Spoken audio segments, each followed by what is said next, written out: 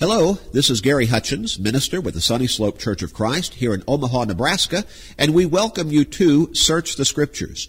We appreciate you tuning in to Search the Scriptures. We hope that you are doing so every day at this time. And we hope that you are being motivated, at least greatly, because you are realizing that you're actually learning the Bible on this radio program. We strive to do exactly as the name Search the Scriptures suggests. We get into God's Word, we dig beneath the surface, look at it in depth and in detail, and yet we strive to explain it in a way that is easy to understand and that makes sense for your personal life. We want you to do more, though, than just listen to a radio program. We'd love to send you a free Bible study through the regular mail. We send it all over this area and across the country, literally. And when we say free, we mean exactly that. We'll even pay the postage both ways. Why don't you have a pencil or a pen and a piece of paper ready? We'll give you all of the information how you can receive that free Bible study at the end of the program today. We'd also love to have you come and worship with us and study and grow spiritually with us in person at the Sunny Slope Church of Christ. If you want to find a church that teaches the Bible, we want to encourage you to come and worship and study with us. Now, you're not going to find a band. You're not going to find a theatrical production. You're going to find a church that simply strives to be that church that we all read about in the Bible. Nothing more, nothing less. So have that pencil or pen and piece of paper ready. We'll give you the times of our services and the address of our church building at the end of the program today. We hope to see you soon. It's good to be here today with Dennis Stackhouse. Well, thank you, Gary. This is a time I always anticipate with a great deal of excitement coming and being with you and with our radio audience. And again, being able to look into God's Word in greater detail and greater depth, trying to determine what it is He wants us to be as His followers. Yes, and we will, mention that we miss Dwayne Kennedy. He's normally with us. That's right. But due to a scheduling conflict, he could not be with us again today. And hopefully that'll be resolved, so we'll be back at our next program together. But, it's really enjoyable to be together and to go through these studies for our listening audience. And to have so many who have responded, openly. Yes. By contacting us in different ways and even coming and visiting at services. Many have. That's right. And we're thankful for that. Now, God gets the glory for all of that. Yes, indeed. And that's what this program is really about, too. That's right. Glorifying God. Now, Dennis, we have really gotten into a lot of depth in a study about Christ, and that is motivated, this particular study is motivated because right now there are a whole lot of people thinking about their spiritual lives. And rightly so. It's an area of life that we really need to pay great attention to, Gary. And there are some motivations right now that a lot of people are finding are kind of spurring them to turn to spiritual matters, perhaps more so than they have in the past. I know some people, they find themselves brought up in homes where they do have spiritual guidance, but then somewhere along the line they leave home, they quote-unquote grow up, and then they get away from that spiritual training. Yes. And they one way they assert their independence is, well, Mom and Dad made me go to church, and now I'm not going to go if I don't want to. But then, a lot of times those individuals later in their life, they find out, wow, I really do need God. That's right. That's exactly right. I'm not so big and tough after all. Yes. And so sometimes people will find themselves facing serious illness or debilitating injury or economic problems. They've lost a job perhaps. Right. And all of a sudden they find themselves in need of really serious help. And they start thinking a lot of times about God then. That's right. Well, I'm not glad for their difficulties, Right. and their misfortune, but I'm glad something could motivate them to think about their spiritual lives. Yeah, that's a good thing. It's maybe a situation where something negative can result in something positive. And that's the principle behind Romans 8 and verse 28, isn't it? Exactly is. Yeah. All things work together for good to those that love the Lord. Now, you know, Dennis, more than once I have had inmates in jail contact me and say, you know, made statements like, if I hadn't got arrested, if I hadn't been put in jail, I'd be dead now. Yeah. Or somewhere along the line making the inference that because I ended up in jail, I started studying the Bible, and now I'm learning Right. about my relationship with God. Mm-hmm. Now, nobody wants to go to jail. No, I don't think so. But they're talking about how even what we would look at as one of the most negative circumstances that anybody could face in this world, good can actually come from it. Yes, that's right. You know, and we can even think about some scriptural examples of that, Gary. You know, back in the Old Testament, we could look at Joseph and the life that is portrayed for us in Scripture in regard to him. We know that he went through some rather difficult circumstances that ended up having him imprisoned. Certainly, the charges were false, as we read that account, and yet there he was in prison. But as we go further with the story, we find out that God made something good, something positive come of it. Yeah, and I don't think we're to understand that God guided everything so that he ended up in prison. No, not necessarily. I think God used his circumstances to work good to come.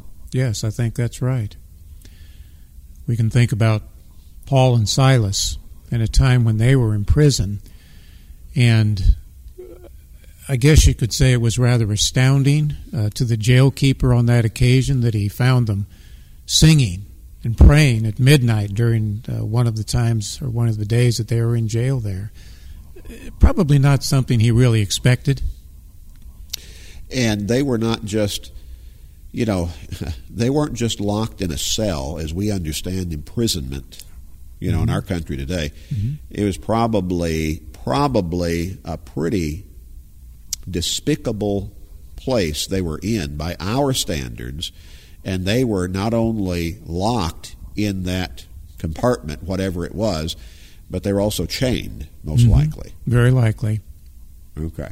Yeah, and still singing praises and praying to God at midnight. Yeah. Look at something good coming out of something negative. Yeah. So I'm glad when something can instill within an individual the thoughtfulness to consider, you know, I need to be thinking about God. I heard of a young mother just recently who made a statement, and apparently she had been, away from the church for a while, at least not real committed for a while, and had a new baby. And, you know, I was told that she made a statement, something along the line that I'm responsible now for this little human being. And she started coming back to church services. Yes. What a great motivation. You know, I'm just glad something can motivate people to think. And then some of those who are going to think are going to start making some movement. Yes.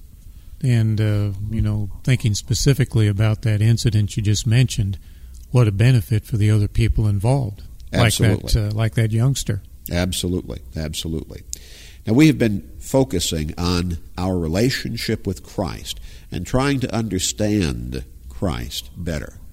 We have seen that he is eternal by nature. Right. That he was there with God and as God in the very beginning. And in fact, not only was he there at the creation, but he was the Creator. Yes. And that helps, that understanding comes from our realizing, it blends together with our coming to understand that even though there's God the Father, God the Son, God the Holy Spirit, yet the three are one. Yes, one God. Right. Yes. And so we've looked at passage after passage that say he was there taking part in the creation, everything being created by him. Other passages saying he is eternal by nature, always was, always will be, the Alpha and the Omega, the first and the last, and these descriptive identities used both for God the Son and God the Father. Mm-hmm. Right. And so we see that equality. Philippians 2 and verse 6, equal with God, the text says. Yes, it does. And so these are incredible passages and ought to help us understand and appreciate all the more just who our Savior is. Mm-hmm. And if we can appreciate that enough, then perhaps that can help motivate us to turn to our Savior. Yes, hopefully that's right, Gary. For the redemption that he brought to this earth for mankind. Let's go back and read again the passage we left off with in our last program, and that is 1 Timothy chapter 3 and verse 16. Okay. And without controversy, great is the mystery of godliness.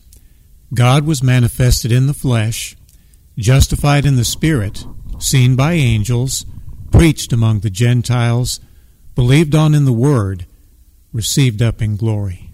Who is being spoken of there, Dennis? Paul is speaking of Christ. And he speaks of Christ saying God was manifested in the flesh. That's correct. Direct statement, isn't it? Very much so. You made reference in one of our previous programs to Thomas's statement when he touched the hands of Jesus with the nail holes there and touched the side where the spear had gone in, and then he declared, "My Lord and my God." That's right. My Lord and my God. And here in 1 Timothy 3 and verse 16, God was manifested in the flesh. We read Hebrews chapter 1 and verses 1 through 3, where it talks about Christ being the express image of God. The express image of God. And then Romans 9 and verse 5, where the Apostle Paul identifies him, describes him as being the eternally blessed God. Right. Again, speaking of Christ clearly. Yes, it is. The eternally blessed God. Let's look at another one, Titus chapter 1 and verse 3.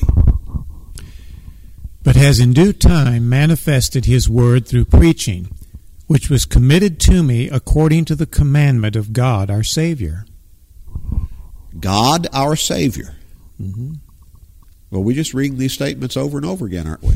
That's right. Over and over again. And we're reading them from different writers. Yes, that's correct. In the same inspired text, Scripture, but different writers, written at different times, and over again identifying Christ as God. That's correct. Now, I believe, Dennis, we could go on and on with this. But hopefully we have, in these first several lessons of this study, we have made the point adequately that Christ is God. Yes. God the Son. He is eternal by nature, full deity. Right.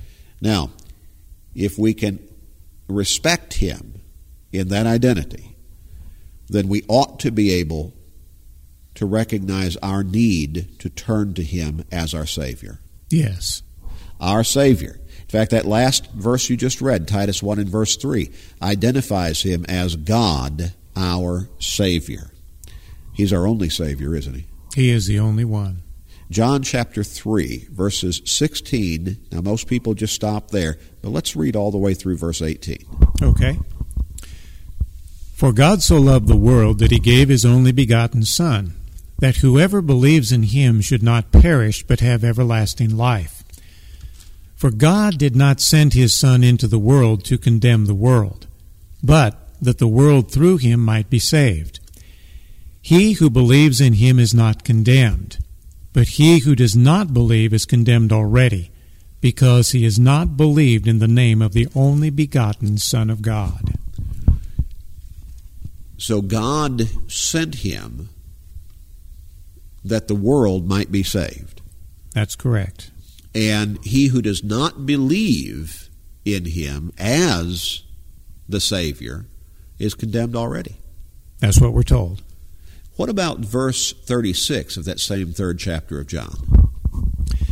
He who believes in the Son has everlasting life, and he who does not believe the Son shall not see life, but the wrath of God abides on him. It sounds like an either-or proposition, doesn't it? Either or, and the consequences of not believing in the Son don't sound very promising. I don't think we want to take that alternative. Not at all. He is the Savior. He is our Savior. He is our only Savior. Mankind's only Savior. Now, we're not talking, Dennis, about he is the only Savior of people who live in the United States of America. No, that's not it. We're not talking about he is the only Savior of those who would profess to be Christians. No. He was sent to the Jews first. He was. And then his gospel message was proclaimed after that to the Gentile nations. That's right. He is the Savior of all mankind. All people. All people, everywhere, for all time. What about Romans chapter 5 and verse 8? Again, this is one of these very, very striking passages we have in Scripture. But God demonstrates his own love toward us in that while we were still sinners, Christ died for us. Christ died for us, and I think the understanding we're supposed to get there is not only he died for us while we were still sinners, but he died for us because we were sinners. I think that's right.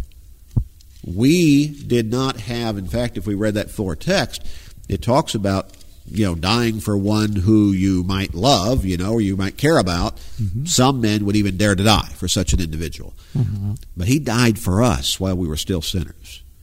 While we were still his enemy. And we needed him to die for us. We did. We needed that one-time, for all-time, perfect sacrifice offered on our behalf for our redemption.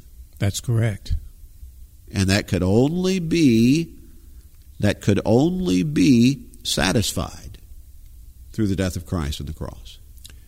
Without that death, we would be lost and without hope in this world. That's correct. Let's look at Luke chapter 2, and let's read verses 8 through 11. Now there were in the same country shepherds living out in the fields, keeping watch over their flock by night. And behold, an angel of the Lord stood before them, and the glory of the Lord shone around them, and they were greatly afraid. Then the angel said to them, Do not be afraid, for behold, I bring you good tidings of great joy, which will be to all people. For there is born to you this day in the city of David a Savior, who is Christ the Lord. Christ the Lord is our Savior. He was the Savior of mankind then. He's the Savior of mankind today. It has not changed. Not changed. God has not sent any other Savior. From all indications, will not send any other Savior. That's right. He sent man's Savior one time for all time. Yes. Let's look at 1 John chapter 4 and verse 14.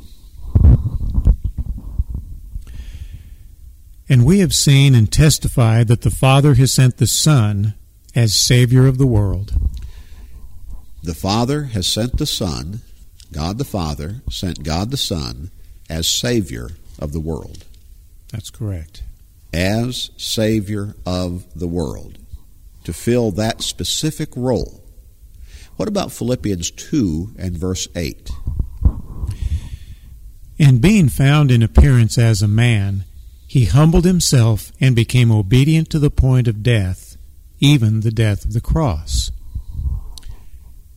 He humbled himself, became man, specifically again to go to that cross as man's Savior. Yes, he did. Same message over and over and over again. What about Colossians 1? And let's read verses 19 through 22. Okay. For it pleased the Father that in him all the fullness should dwell, and by him to reconcile all things to himself, by him, whether things on earth or things in heaven, having made peace through the blood of his cross. And you, who once were alienated and enemies in your mind by wicked works, yet now he has reconciled in the body of his flesh through death, to present you holy and blameless and above reproach in his sight. So he came to this world and made peace, or at least made the opportunity for mankind to have peace through the blood of his cross. That is correct. Now, again, not talking about peace from war and all that stuff. We're talking about the peace that he promises, as the Savior. We're talking about spiritual peace. Right. And you who were once alienated and enemies in your mind by wicked works, what's that talking about? Who would that be? Well, that would be anyone who is not committed to God, anyone who's living in the world, anyone who's still controlled by their sin. Okay? So basically, those who are still in sin, right. Those are the ones he's talking about. Yes. And those are the ones he came to make peace for, or to offer that peace. Mm-hmm. And then verse 22 says, the end of verse 21 says he has reconciled those, or at least brought the opportunity for reconciliation. What does that mean, to reconcile?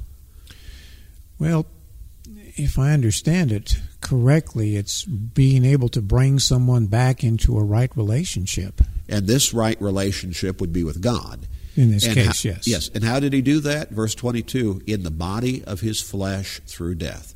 Yes. And there's the cross again. That's right. He died on that cross as our Savior.